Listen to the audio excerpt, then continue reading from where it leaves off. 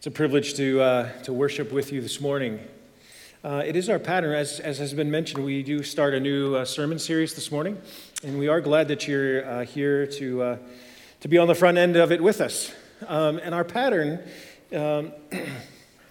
is for us to go to a passage of the Bible, a passage of Scripture, and then to use that as the foundation and basis for our study each Sunday morning.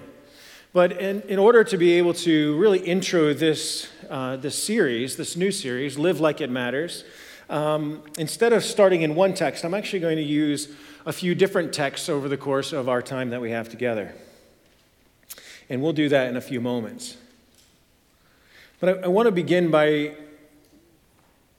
saying that I long that I might live a life that matters, that makes a difference. I want to live a life that has maximum impact on other people. And as a Christian, I want to live a life. I long that I might be able to conduct a life that has maximum impact for the gospel of Jesus Christ. That's what I long for. And here we find ourselves now one Sunday removed from Easter, from the Easter celebration, where the Church of Jesus Christ all around the world celebrated the fact that Jesus Christ lived a perfect life. He died a sacrificial death for all of the sins, for all of humanity. And then on the third day, he rose again to new life, conquering sin and death and hell. We celebrated that together. We celebrated that with one another just a week ago. And as Christians who believe that the grave was empty, that Jesus Christ is alive, we have every reason to live a life of impact. We have every reason to live a life that matters. I want you to consider a quote with me. There's a quote by a gentleman by the name of Giles Fraser, and he says this: "The resurrection is more an identity than an argument." Often around the Easter celebration, then we'll find arguments for different theories of why the tomb was empty, or why Jesus did die or didn't die. And there's and what he's suggesting, it's more of an identity than an argument to be won. It is who we are, our word for how we face overwhelming odds. It is the Christian term for defiance. That Jesus Christ faced death and hell, and he died, and on the third day he rose again, overcoming death and hell. How do Christians face overwhelming odds, overwhelming darkness? How do we have a life that matters for Christ in a dark and an evil world? It is resurrection. Because the resurrection of Jesus Christ isn't something we argue for. It's an identity that we live out of. We are Christ, and we serve a risen Christ who is alive. And it is our identity. It's who we are. And it's out of that space, he says, that we defy the darkness of our age, and we live in the face of overwhelming odds. There was a time when Jesus completely, totally, radically changed the lives of his followers. And I wonder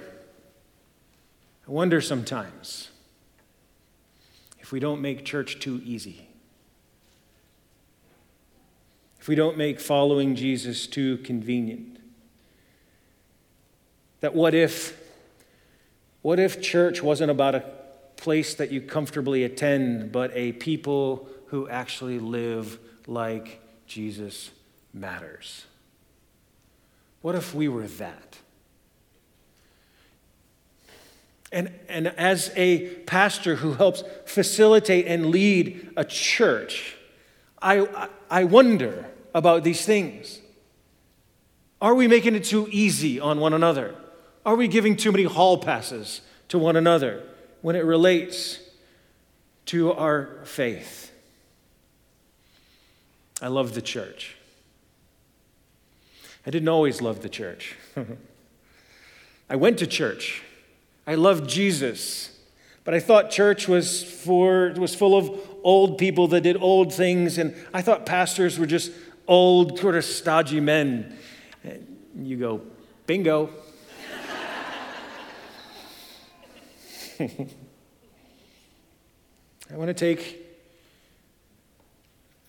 I believe that in order for us to live a life that matters now and for eternity, it can only be found in the church, in the local church. I believe that if you want to live a life that matters, you cannot have a life that matters now and for eternity without the local church. And I want to spend the balance of our time together, in one sense, autobiographically, if you'll allow me that privilege this week, to talk through the journey that I went on, because I didn't always know the church or love the church, but now I love the church, and I want you to know why. Can we have that discussion together this morning? I want to give you a few different, it started to change for me. It started to change for me right after I graduated from college.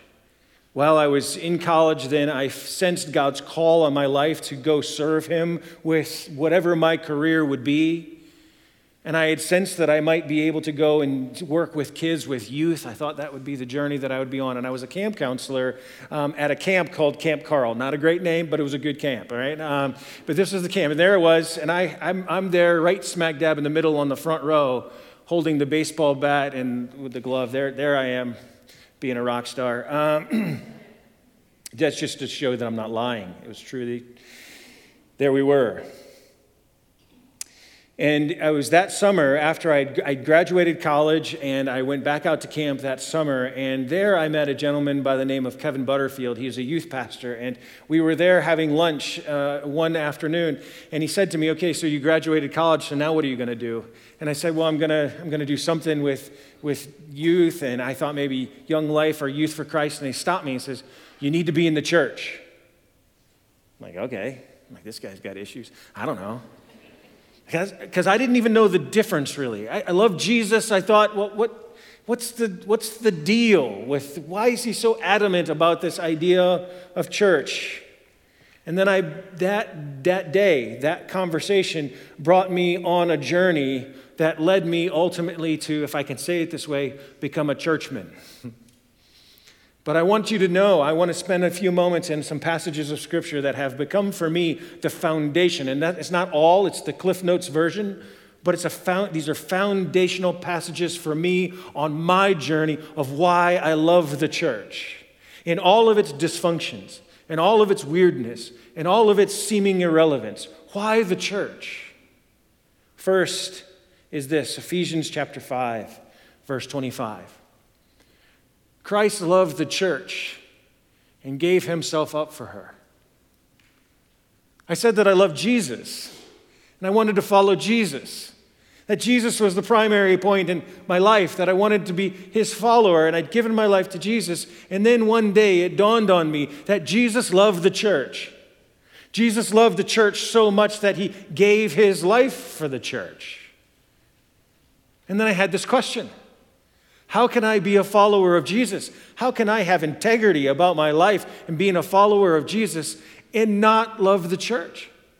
If Jesus loved the church so much so that he gave his life for her, how can I not be involved in the church?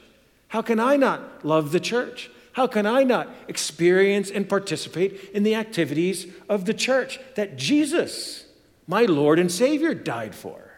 How can that be? How can that be? So it started simply this, that Jesus loved the church and died for her. And then came another passage when I realized that Jesus was the head of the church. Colossians chapter 1, verses 15 to 20.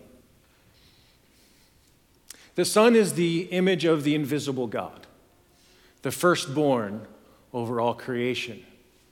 So the Son, meaning Jesus, is the image of the invisible God.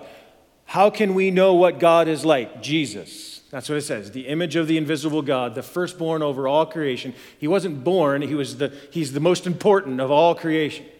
For in him all things were created.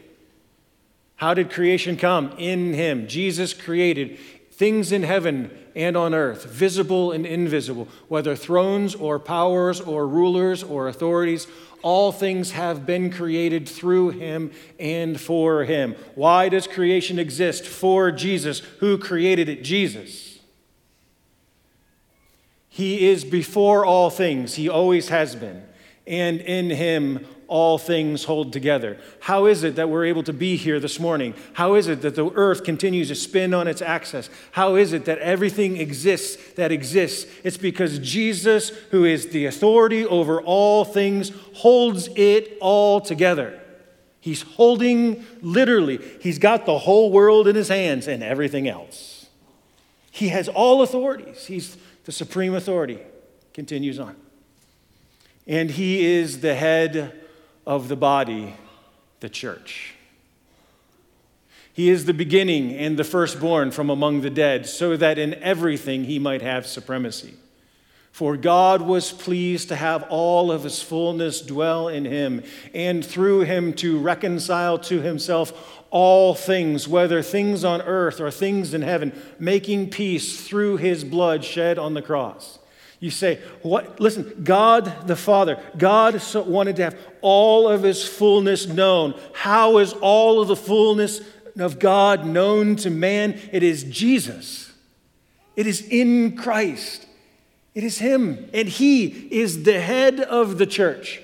All of the fullness of God is known in Jesus. And he is the head. Which means that everything that we do as a church is about Jesus, revolves around Jesus, teaches Jesus, sings Jesus. That's what we do. You don't have to come to this church. But if you go to a church and the church is primarily about social justice, worthy causes, but if they're not talking about Jesus, find a different church. If you go to a church that's about making you a good person, that's great. But if it's not rooted in the gospel of Jesus Christ, then find another church. Because it has to be about Jesus, because that's the way God designed it. If you want to know God, it's in the face of Christ. All of the fullness of God is found in the face of Jesus Christ, and he is our head, the head of our church, the head of the Christian church. There came a point where I realized that I needed to love the church because Jesus loved the church, and the church submits to his head, who is Christ, because he is the one who holds all things together. A third passage for me, that Jesus works through the church, Ephesians chapter 3. His intent was that now, through the church, the manifold wisdom of God should be known to the rulers and authorities in the heavenly realms, according to his eternal purpose that he accomplished in Christ Jesus our Lord.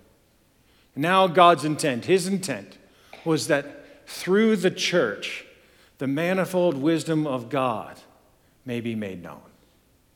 That through the church isn't a building, the church is people, that God's plan from all of eternity, right?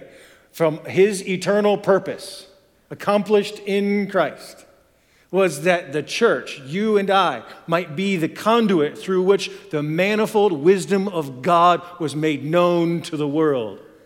You can say, well, that's a ridiculous plan. I agree. Because here I am with a microphone talking to all of you, and you're actually listening. It's silliness in a sense. But you know what? It's God's plan. That you are part of God's plan from all of his eternal purposes. Because you, who are the church, are the opportunity. What do you exist for? That you might be able to make known the manifold wisdom of Almighty God. I suggest to you, if you want to have a life that matters, for now and for eternity, that it can only happen in the church and through the church. It's an amazing thing. But it gets even better. Because how will the world know from every tongue and tribe and language, how will they know about the manifold wisdom of God? It is only when the church of Jesus Christ rises up and does its responsibility to go out and share the manifold wisdom of God. That's how the world will know. But not only the world. Look what he says. No, back. There we go. Should be made known to what? The rulers and authorities in the heavenly realms. The rulers and authority in the heavenly realms. Or as if you read in Peter, that the angels are longing to know.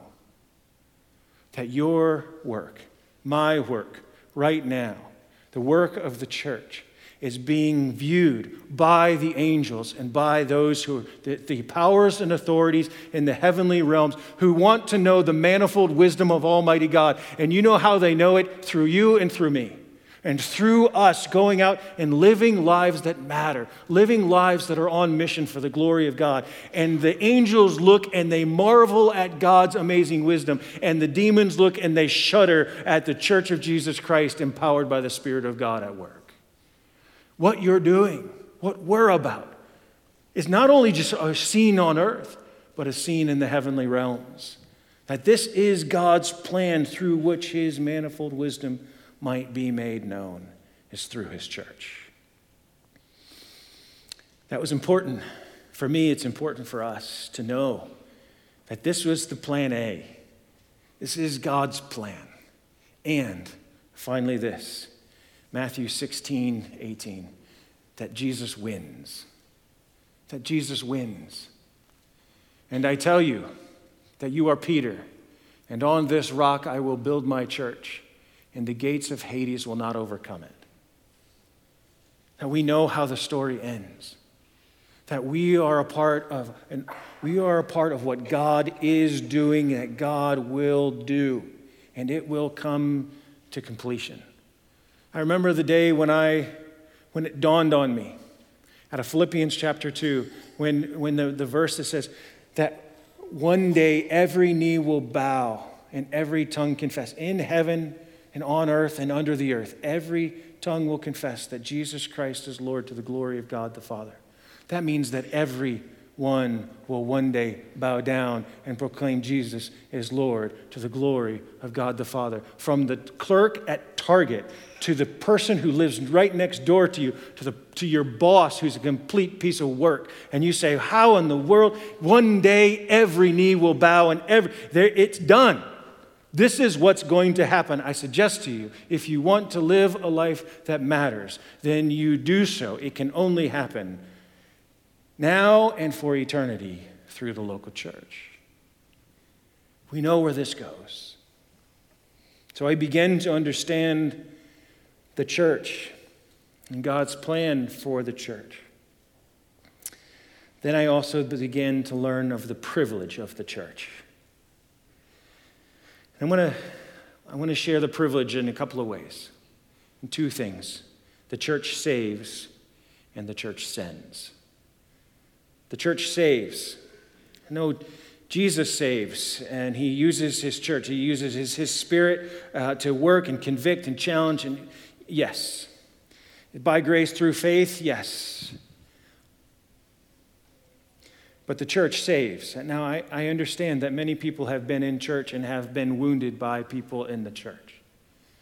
I, too, have been in the church and been wounded by people in the church. I do not make light of that. And there is no perfect church, and there never will be until Jesus himself comes. But understand this, that the church saves. It was in the church that I learned how to make wise choices, that I learned about accountability. Because you know why? Because I know me. I know the me that doesn't have, when I don't have a microphone on and a Bible out in front of me. I know the darkness of my own heart. I know where my mind wanders to. I know me. And if it was just me without the church, without the influence of the church for my whole life, then I know where I would be. And it wouldn't be stinking here and you wouldn't be listening to me. I know that for sure. That's because I know myself. But it was because my mom and my dad, every Sunday, it felt, I think, most Sundays at least, when I was whining and crying and pulling the covers back over my head, and not would they come upstairs and they drag me out of bed and put my sorry carcass in the back of the minivan, and off we were with my brother and sisters, off to church every Sunday, it felt. Most Sundays at least. Not only Sunday mornings, but Sunday evenings. Because it was then, and I don't know that they knew, but it was because of their consistent effort in my life that God spared me sorrow upon sorrow, because I was in the church, because of the influence of the church on my life, even as a young child. In the church, I learned that all people matter. In the church, I learned that all people matter. I didn't read it from going to Starbucks and seeing that I better recycle my cups because all people around the world matter. No, I learned in church that all people were created with dignity because God put His image on all people. Therefore, they have dignity. Therefore, all people matter. I learned it in the church, and I learned it from a young age, that people matter. I didn't learn it from CNN and watching some sort of political debate. No, in the church. I learned in the church that I could be used by God, that I had gifts and talents that God had put in me. It was in church where I was in youth group, and we were always encouraged to share our faith, and I didn't know how to do that. It's not because of lack of training, it's because I'm dim and dull.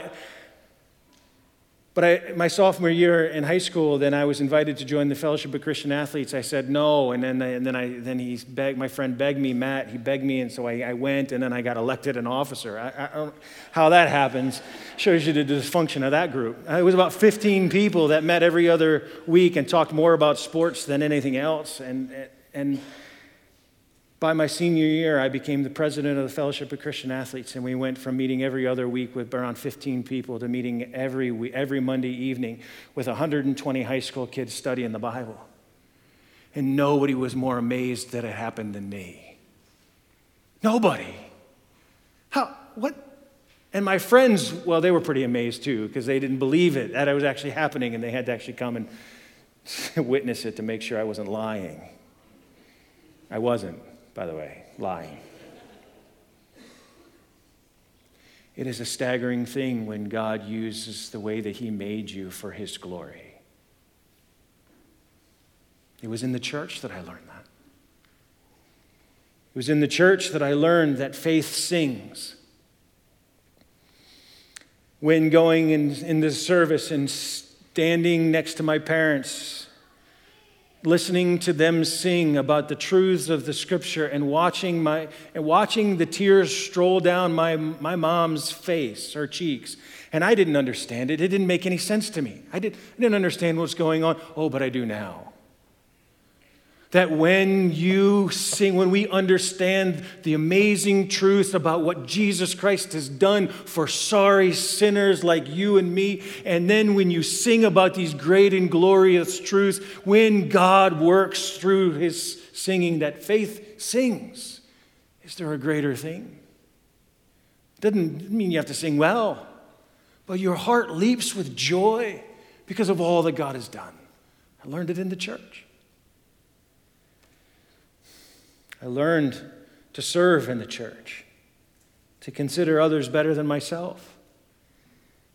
Every Sunday evening, so Sundays consisted of us going to church in the morning and me changing into my soccer outfit in the bathroom of the church, eating a Snicker bar, going and playing a soccer game or two, and then making our way back to church for Sunday evening. Because my dad had to go down every Sunday evening. He was go from classroom to classroom, and you know what he was doing? Giving crackers to kids. Because apparently you can't have church without crackers. But he wasn't getting paid for it. He was serving. And I watched my dad. And I stole some crackers.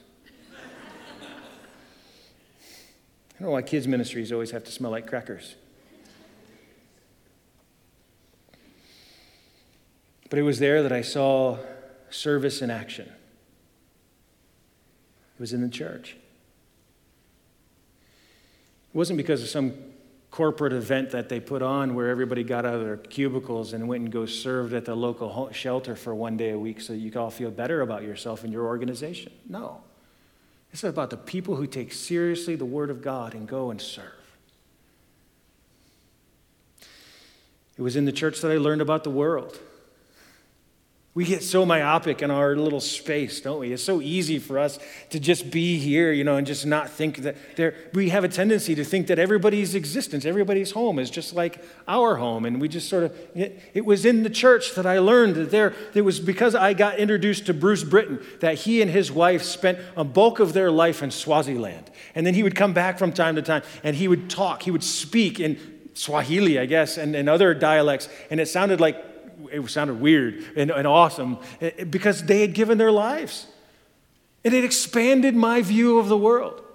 It's because I got introduced to Cap and Debbie James, who have moved over to Bolivia in order that they might be able to raise their children in La Paz, Bolivia, because they were planting a church and now they're going to be training pastors. And I was exposed to Bolivia and to Bolivians, and now their white kids have actually married Bolivians, and now they have grandkids that are little Bolivian mixes. And it's all for the cause of Jesus Christ.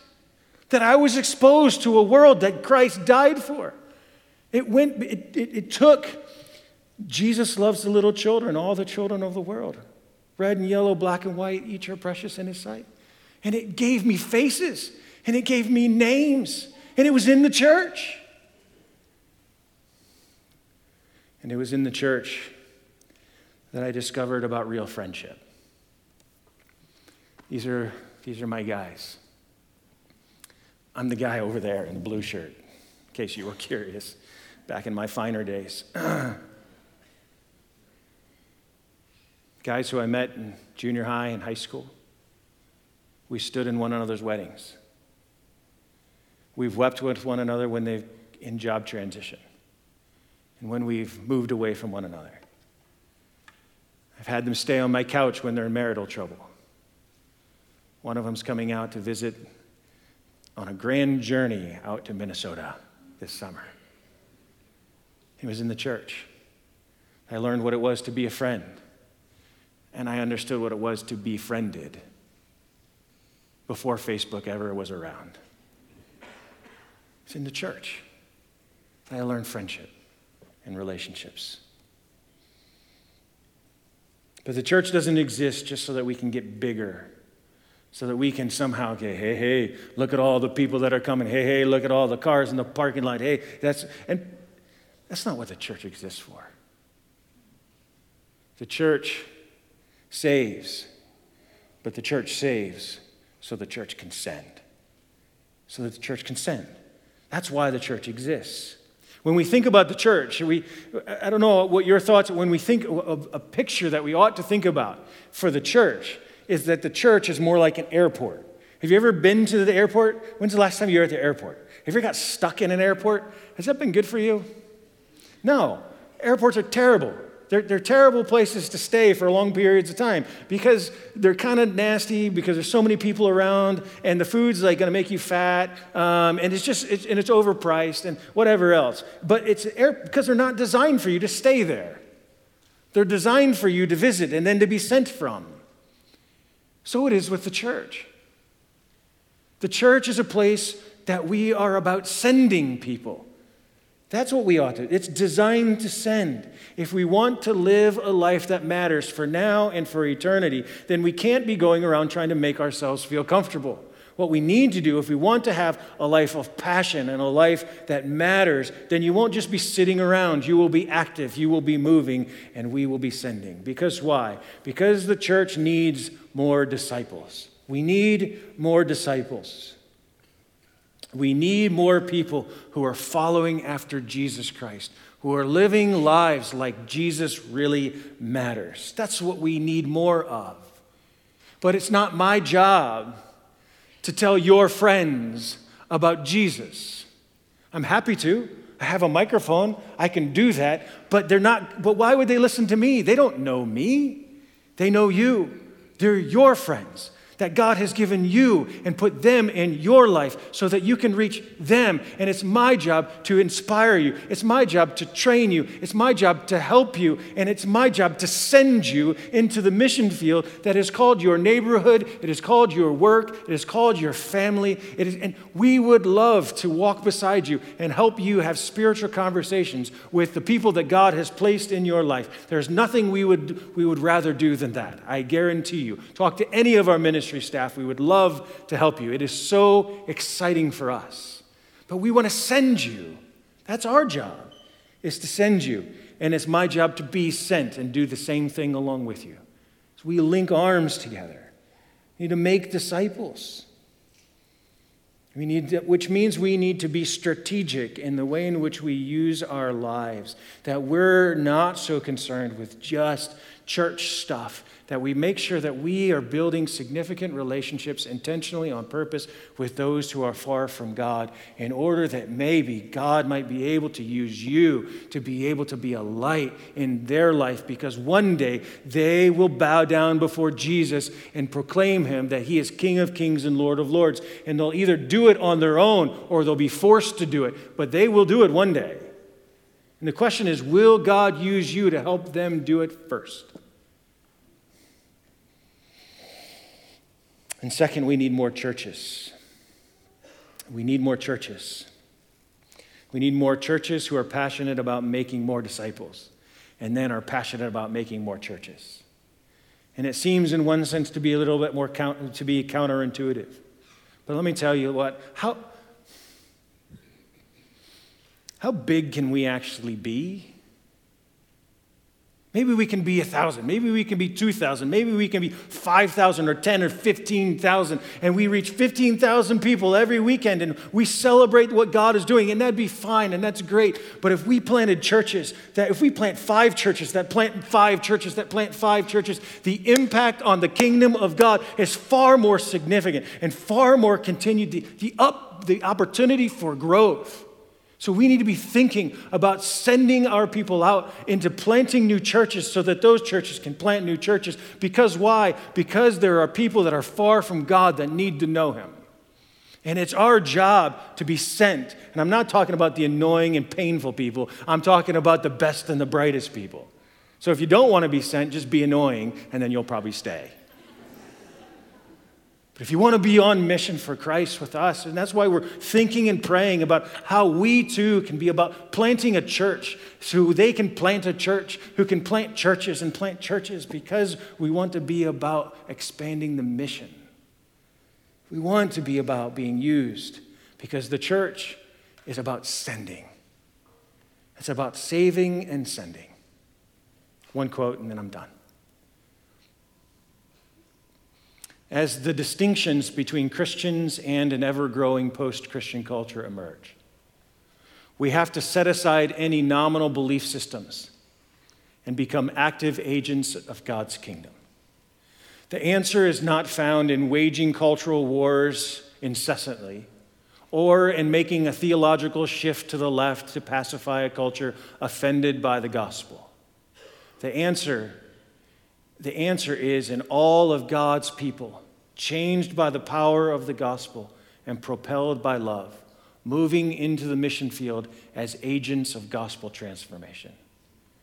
As our culture continues to be post-Christian, the answer is not in changing what we believe.